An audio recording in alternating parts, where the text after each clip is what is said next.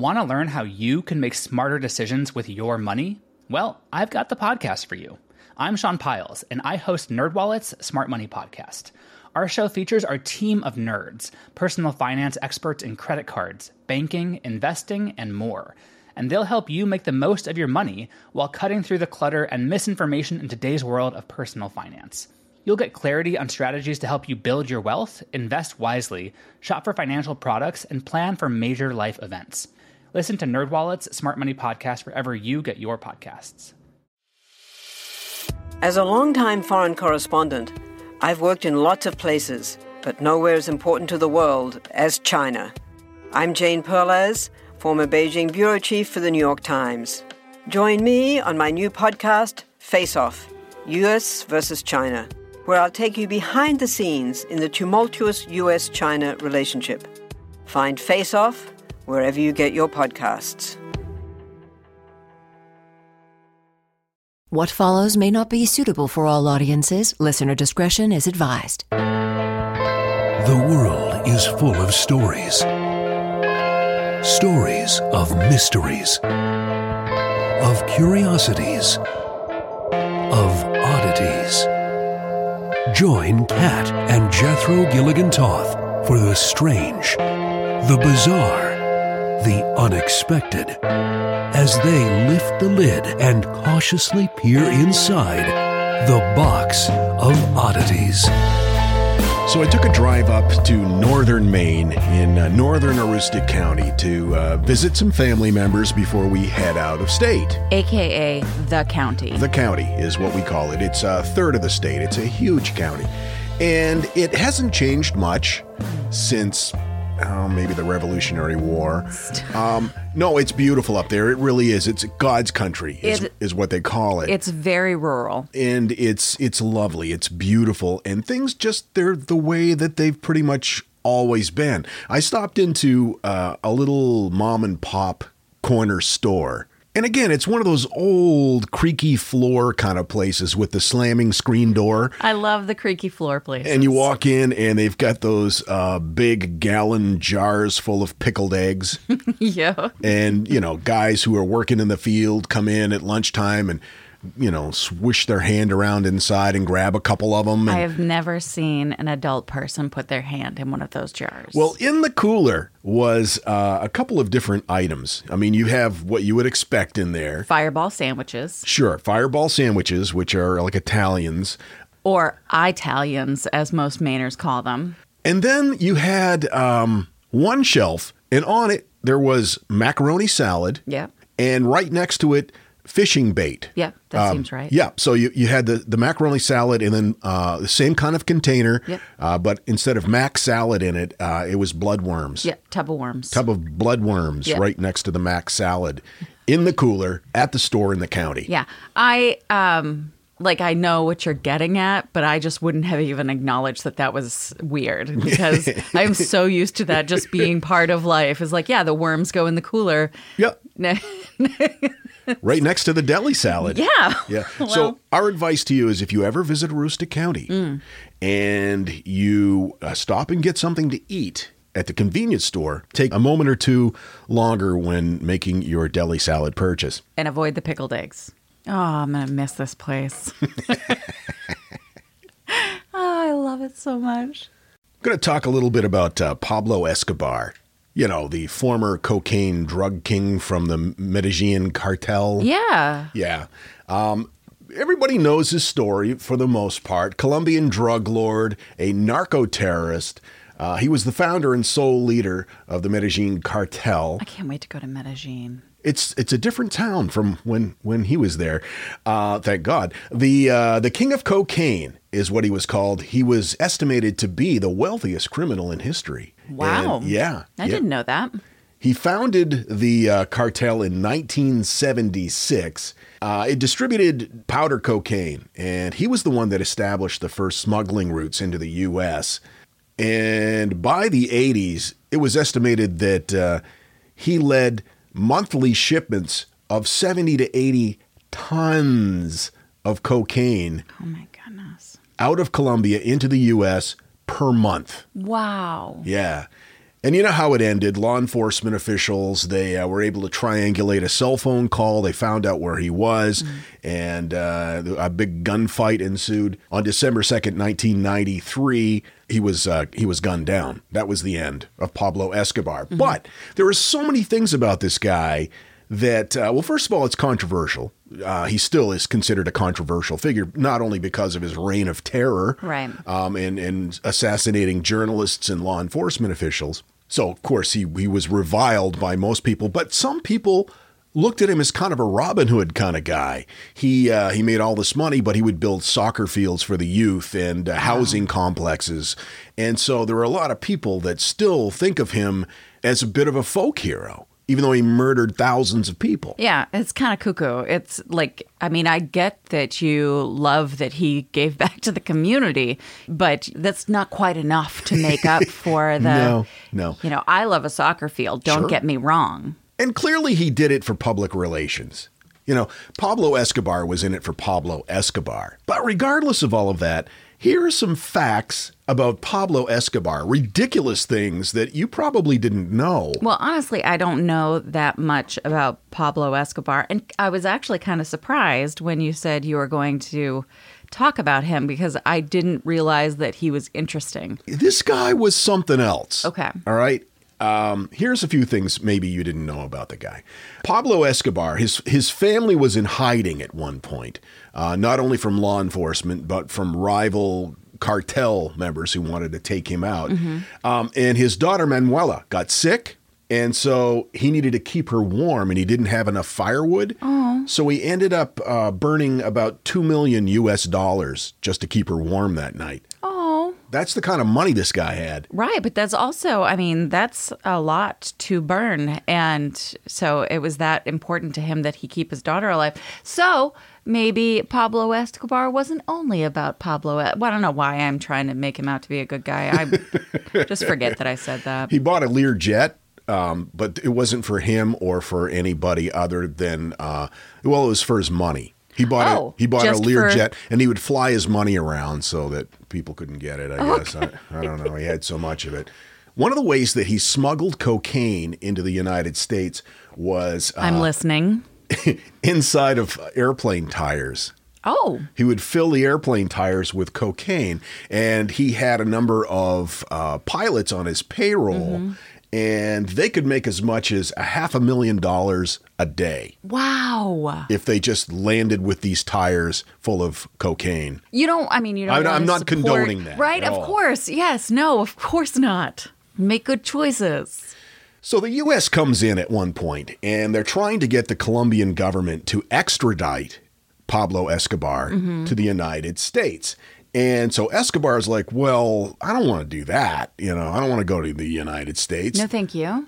They'll make me give up selling drugs. And so he thought the best way to do this was to get rid of the extradition laws that Colombia held. Here's what he did. He contacted the government, and he told them that he would pay Colombia's debt, which was $10 billion. He would pay their debt if they would change the extradition laws. That's how much money this guy had. Did they? No. As you could probably imagine, running a drug cartel, there's a lot of expenses on a monthly basis. Sure. I hope he has one of those cards with points. Yes. Right, yeah. Some sort of a point system. If you're going to be buying airplane tires, you might as well get the points. Right. He would spend about $2,500 a month on rubber bands to hold his money. Wait, how much? $2,500 US. A month? A month on just rubber for rubber bands. On rubber bands. That's how much cash this guy had. And it was almost all in cash. $2,500 a month on rubber bands. Yeah. Escobar's earnings at the peak of his influence, $30 billion. Wow. He was listed in Forbes magazine as one of the richest people in the world. I think he got up to number 7. I feel like that's irresponsible. For Forbes? Yeah. Yeah, I had the same feeling. In the late 1980s, the Colombian authorities decided they were going to try to crack down on his organization by seizing his properties. And in the process, they seized 142 airplanes, 20 helicopters, 32 yachts, and 141 homes and offices, and it didn't slow the guy down. Whoa. I knew the guy was rich. Mm-hmm. I had no idea. No, neither did I. I was just having a conversation with my sister and her husband the other night about when I have a yacht. Uh-huh. And her husband, Ed, said something about, you got to be careful because the government really loves taking away yachts. And my sister looked at him like, what are you talking about? And he was like, if you don't pay your taxes. And she looked at him with the most incredulous look on her face. And she said, what kind of a yacht owner do you think my sister is? She's always rallying to your defense. It's true. It's true. Sometimes when I don't deserve it. Not only 32 some odd yachts, but his business was so big and it really became so scrutinized that in addition to all of that stuff, mm-hmm. he bought 2 submarines to transport cocaine into the U.S. Oh, wow. Submarines. I don't think I'd like that, a submarine full of cocaine. That makes me feel very uncomfortable. Well, especially if you've got somebody on board that's freebasing. That's just... I don't know what that means. That's what Richard Pryor was doing when he caught himself on fire. What is it? Are you cooking the cocaine? Do you put it in soup? I'm not an expert. Let me look this up. Okay, freebasing cocaine is essentially it's inhaling the vapor from applying a heat source like a lighter or whatever to base cocaine. It's usually simply referred to as freebasing. It's not the same as smoking crack, but that's what Richard Pryor was doing, and boom. I didn't know that either. I'm learning so much today. When authorities raided Pablo Escobar's house, mm-hmm. among his possessions, he had a Spanish translation of the self-help classic, The Power of Positive Thinking by Norman Vincent Peale. That's weird. A testament. Oh. Even though Pablo Escobar was estimated to have about $30 billion at one point, they estimate that 10% of his money was likely consumed by rats. They just ate. I don't think that's good for them. Probably not. It was probably covered in cocaine. I feel like such a doofus because I'm learning a lot. Now, not only did Escobar try to pay off Colombia's national debt of $10 billion to get the extradition laws changed, once that didn't work, he used his money to get elected to Colombia's Congress. Oh, so that he could work on changing the laws. Right. Well, at least he was trying to make a difference in the government. He was civic-minded, that guy. The biggest single cocaine shipment that Escobar made was 51,000 pounds of it in one day. That's just remarkable. So when Escobar was gunned down, he had several bullet wounds, but one was right in his ear. Ew. And they don't know if it was self-inflicted, if it happened during the gun battle, or if once he was wounded, they just came over and capped him. Many of them. Did you say capped him? Yeah. Isn't that what the kids say? What? At his funeral, 25,000 people, mostly poor Colombians, showed up to honor the man. They say that the cemetery was just overrun with people paying their respects to this man because what he would do, too, is he would just go to the poorer sections of the city, just himself, and just hand out money. Oh, yeah. Well, that certainly encourages that Robin Hood vibe. Yeah, for sure. So he had, of course, a lavish, extravagant estate that he lived in. He had several, but his main one was it was huge and sprawling. After his death, Escobar's Colombian estate was seized by the government and transformed into a theme park. Oh. Yeah, Cocaine Land. No, I don't know what they called it. What kind of rides would they have at the Pablo Escobar theme park? Cocaine? Something like Expedition Everest, because of all that snow, right? It could be.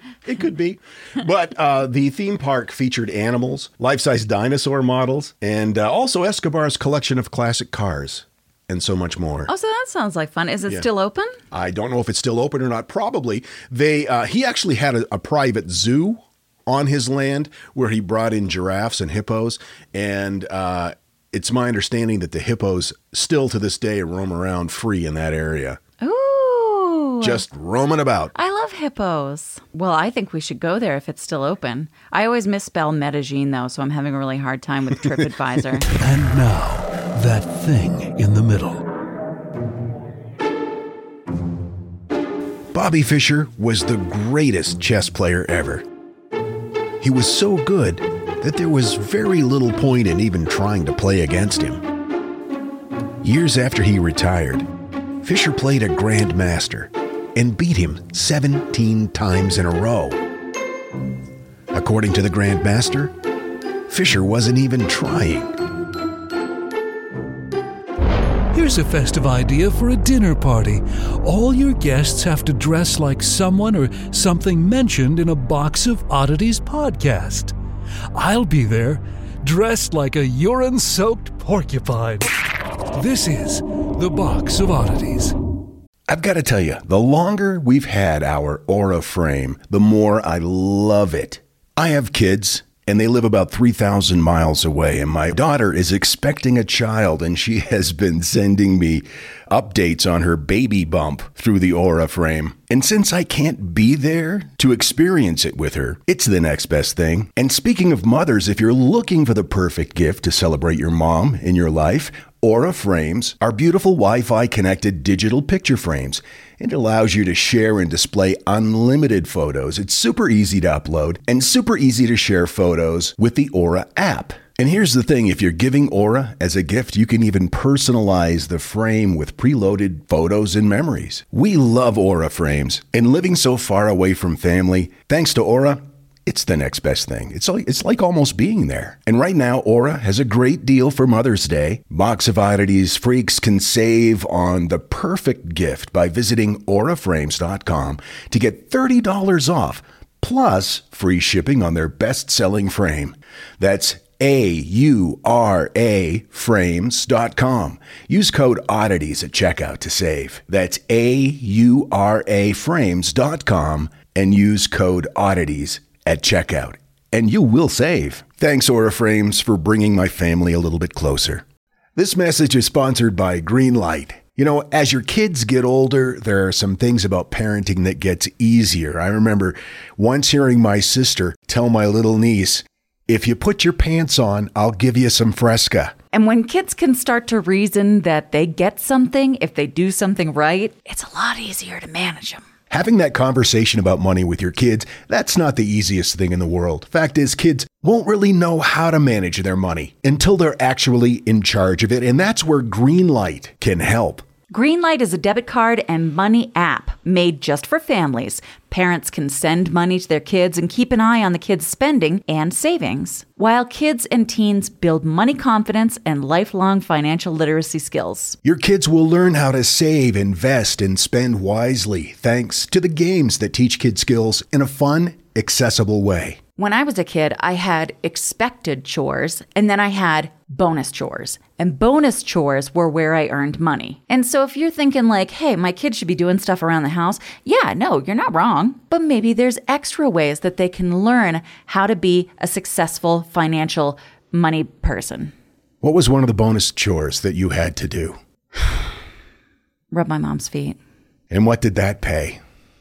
I don't know, like a quarter or something. Millions of parents and kids are learning about money on Greenlight. It's the easy, convenient way for parents to raise financially smart kids and families to navigate their life together. Sign up for Greenlight today and get your first month free when you go to greenlight.com/oddities. That's greenlight.com/oddities to try Greenlight for free. Greenlight.com/oddities. Want to learn how you can make smarter decisions with your money? Well, I've got the podcast for you. I'm Sean Piles, and I host NerdWallet's Smart Money Podcast. On our show, we help listeners like you make the most of your finances. I sit down with NerdWallet's team of nerds, personal finance experts in credit cards, banking, investing, and more. We answer your real-world money questions and break down the latest personal finance news. The nerds will give you the clarity you need by cutting through the clutter and misinformation in today's world of personal finance. We don't promote get-rich-quick schemes or hype unrealistic side hustles. Instead, we offer practical knowledge that you can apply in your everyday life. You'll learn about strategies to help you build your wealth, invest wisely, shop for financial products, and plan for major life events. And you'll walk away with the confidence you need to ensure that your money is always working as hard as you are. So turn to the nerds to answer your real-world money questions and get insights that can help you make the smartest financial decisions for your life. Listen to NerdWallet's Smart Money Podcast wherever you get your podcasts. Support for The Box of Oddities is provided in part by listeners like you on Patreon. You can support us too. Go to patreon.com/Box of Oddities. Thank you. The Box of Oddities with Kat and Jethro Gilligan Toth. So Brent sent us an email, curator at theboxofoddities.com. He says, so I'm listening to BOX354 and your thing in the middle about Maine license plates. Fuck you and fuck me. All I could think about is how amusing it would be if the two drivers passed each other on the road. It would be like license plates were having a conversation. Of course, there would obviously be one winner, and that would be fuck you. Thanks for the laughs. I'm so happy I found your podcast when you were about 10 episodes in. Wow. Been listening religiously ever since. Thanks, Brent. Brent from New Jersey with a humorous comment about Maine license plates and how we can put anything we want on them here. Yes, I am going to miss this state. But to keep my mind off of that, how about telling me a story? I would love to.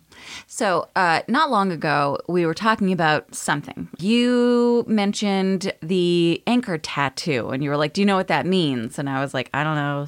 It was during your Popeye story. Steadfastness. Oh, yes, that's right. Thank you. Yep. And that got me thinking about traditional mariner tattoos had meanings, and maybe we should look into that a bit. Because the anchor tattoo, I thought that I had seen somewhere that was indicative of a sailor who had crossed the Atlantic. Was I correct? Did you check on my facts? I did. And was I correct? You were correct. Oh, good. Because sometimes I just make shit up. That's true. And then I come to believe it. This sounds really interesting. What else did you learn? All right. So that felt like you were really teeing me up. That was a very radio broadcaster moment that you just had. Tell me more about what you learned, Katrina. Thanks for joining us. We'll be back after this. Obviously, seafarers had tattoos far before the 1700s, but Captain James Cook's voyages in the Pacific during the second half of the 18th century exposed Royal Navy sailors to Polynesian body art.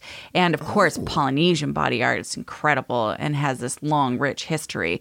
It was interesting, and that brought tattoos to the States and back to Europe because these seamen were very interested in all of what they had just seen, and how could they not be? It was neat. In fact, the word tattoo is derived from the Polynesian tattoo, which indicated indelibly marking the human body and imitated the sound of the tapping of the tattoo instruments that they used. Really? Which, by the way, were generally made from boar's tusks that were used to pierce the tattooed person's skin. By the late 18th century, about a third of British sailors and about a fifth of American sailors had at least one tattoo. And in the 19th century, the whaling expeditions and long trading voyages that were going on, it continued to spread this tattoo interest among sailors. Yeah, now that's really interesting because you do recognize in history and, even movies and books and things that sailors often had tattoos, and it goes all the way back to Captain Cook and the crew discovering what the Polynesians were doing. I did not know that. That alone is fascinating. As the States saw advances technologically with design and color and such, there was this transformation of American-style tattoos, mass-produced kind of vibes. And there was a shop set up in New York City by Martin Hildebrandt in 1846. A tattoo shop in 1846 in NYC, which I just think must have been amazing, and how different it probably looked than a tattoo shop today. But during the Civil War, tattoos commemorating the clash between the ironclad's USS Monitor and CSS Virginia made their way into both navies, as well as more general vibes. So things like military insignia and names or likenesses of sweethearts. But tattoos of naked women weren't allowed in the Navy. So you'll see a lot of naked ladies that had been tattooed on sailors, and then later on clothes had been tattooed on them, like nurses' uniforms or, terrible Native American representations, with furs and headdresses and such. Anyway, so you'll see a lot of that during that period. And every tattoo in the early part of tattooing generally would have some sort of meaning. I am a full believer that tattoos don't have to mean shit. I agree with SpongeBob that tattoos don't have to mean anything. Anyway, the history of what they mean, including the anchor, meaning that the mariner had crossed the Atlantic, is very interesting. Were these meanings assigned by early tattoo shop owners to generate business? I think that it was the sailors themselves who kind of created this language, and some of this imagery existed and represented these things before it became a tattoo, so it translated into tattoos. But things like braided rope or a line would generally be placed around the wrist, which indicated that it was the person getting tattooed was a deck division seaman, which I think would include the poop deck. I'm just saying. A poop deck seaman? Poop deck seaman. I don't want to know really what that tattoo looks like. And then some just made a lot of sense, like a dragon might symbolize luck and strength and indicate that the person had served in China. Some had meaning for the people that they were leaving on shore, like a compass rose or a nautical star was worn so that the sailor could always find their way back to port. Oh, that's adorable. Isn't it? Now, if you have two anchors crossed, usually you'll find that on the web between the thumb and the forefinger. That indicates that the sailor was a bosun's mate, or in the U.S. Navy, a bosun, which I've just learned how to pronounce. Some of the tattoo designs were specific to who you were sailing with. So in the Navy, you might see crossed ship's cannons or guns, and that signified naval vice merchant service, sometimes combined with U.S. Navy specific or like patriotic motifs, so an eagle or a flag or something. You see a lot of crosses in early tattoos, and that was, of course, worn as a sign of faith or like a good luck charm. When it was placed on the soles of the feet, it was thought that the crosses would repel sharks. Wow, really? Yeah, and it's interesting when you get into animal style tattoos like panthers or sharks, or it's often that that animal is represented in your personality, or you are trying to repel that animal by wearing it on yourself, which I think is really interesting. The thought behind the crosses on the feet repelling sharks is that you're in the water and the shark comes up and sees those crosses. Right. It's like a vampire. Like a vampire, okay. Yes. Sharks are essentially vampires. Sure. They're aquatic vampires. So if you have a dagger piercing a heart, that might often be combined with the motto, death before dishonor. That symbolizes the end of a relationship due to unfaithfulness. A full-rigged ship would be in commemoration of rounding Cape Horn. That's kind of an old style version. You don't see that a lot anymore. But in that same vein, if you have a golden dragon, that indicates that you might have crossed the international date line into the, quote, realm of the golden dragon, meaning Asia. It's really interesting to see how the tattoos can be representative of the places and things that you've done as a seaman, or the things that you want to do, like return home or not be eaten by a shark. Sure. I'm for all of that. Another popular tattoo design was "hold fast" tattooed across the knuckles so that the phrase can be read from left to right by someone standing opposite you.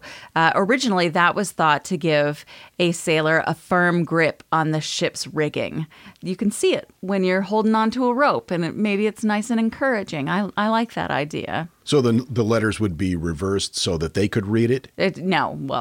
It would be so that other people could read it. But I mean, I'm sure you know what it says. Sure, you you've put seen it there, right? So I kind of like that idea, and I've always kind of wanted knuckle tattoos. Yeah, hold fast. Now I don't do a lot of rigging, but I like the concept in spirit. Like I tend to see myself as someone who has had to weather a lot of storms, I see. if you will. Yeah. So hold fast, I think, kind of makes sense in my own. You've been 3 sheets to the wind. I have been. Yes, I've been on a poop deck a time or two. Can I just say this? Speaking of being 3 sheets, the other night we were having a celebratory evening on the deck with a bottle of champagne. And Kat got a little silly. And when we went inside, she booked a cruise again. That's the second time she's booked a cruise. It's the champagne. When she's full of champagne. And I find that endearing. So the next morning we wake up and I said, "Wow, you booked a cruise last night." And she goes, "Oh my God, I did." I had totally forgot. And it was like a little surprise from Drunk You. It was nice. Yeah, it was a little surprise gift. I love this woman. Back to the tattoos. Okay. So if you have a hula girl or a palm tree, that might mean that you've had service in Hawaii.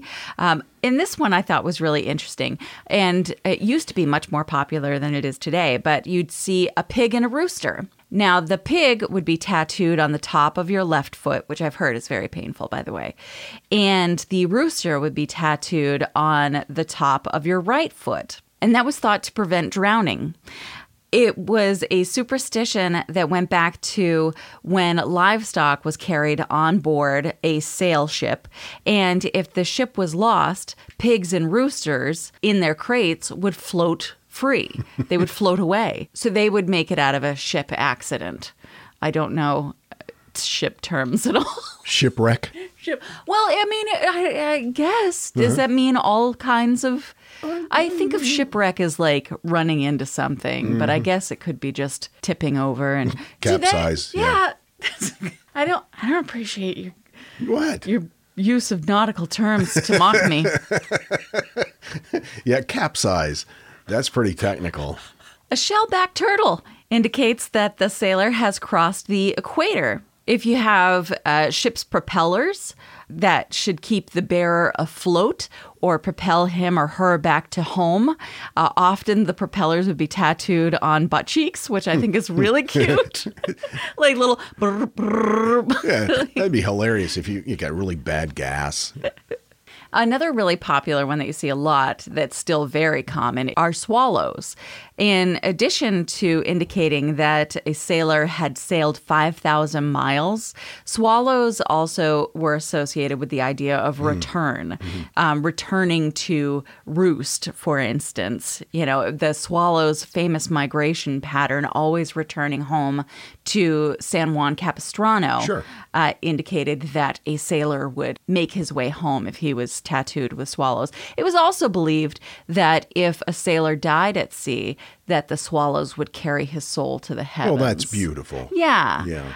Anyway, those are just a few of the interesting meanings behind classic European/United States naval tattoos. Or I guess not naval specific, sailing tattoos. I love it.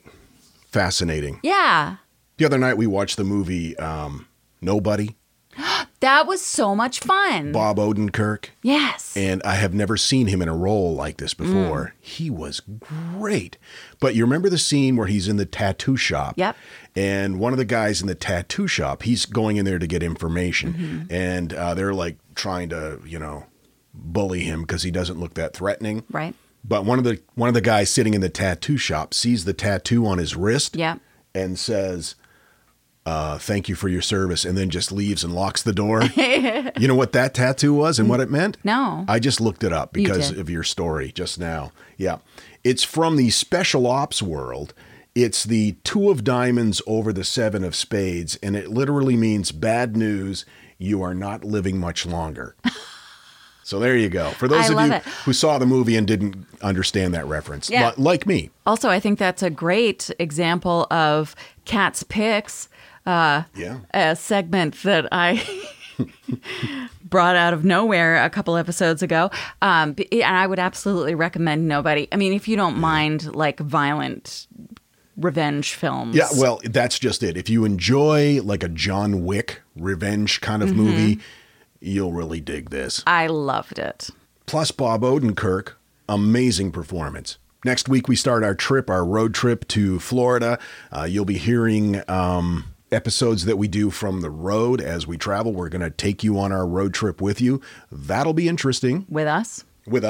Yeah, that's what I meant. Yeah. It'll be a blast, I think. I'm super excited. And we're starting to get some really great suggestions about where we should be eating along our trek. And I'm down for it. We're looking forward to it. And we'll see you next time. Until then, keep flying that freak flag. Fly it proudly, you beautiful freak. And so, let it be known that the Box of Oddities belongs to you. And its fate is in your hands. The Box of Oddities commits to the telling of stories of the strange, the bizarre, the unexpected. We wish to offer our deeply felt gratitude and appreciation for your patronage. TheBoxOfOddities.com. On Facebook at facebook.com/Box of Oddities Podcast. On Twitter at Box of Oddities and Instagram at Box of Oddities Podcast. Copyright 2021, all rights reserved.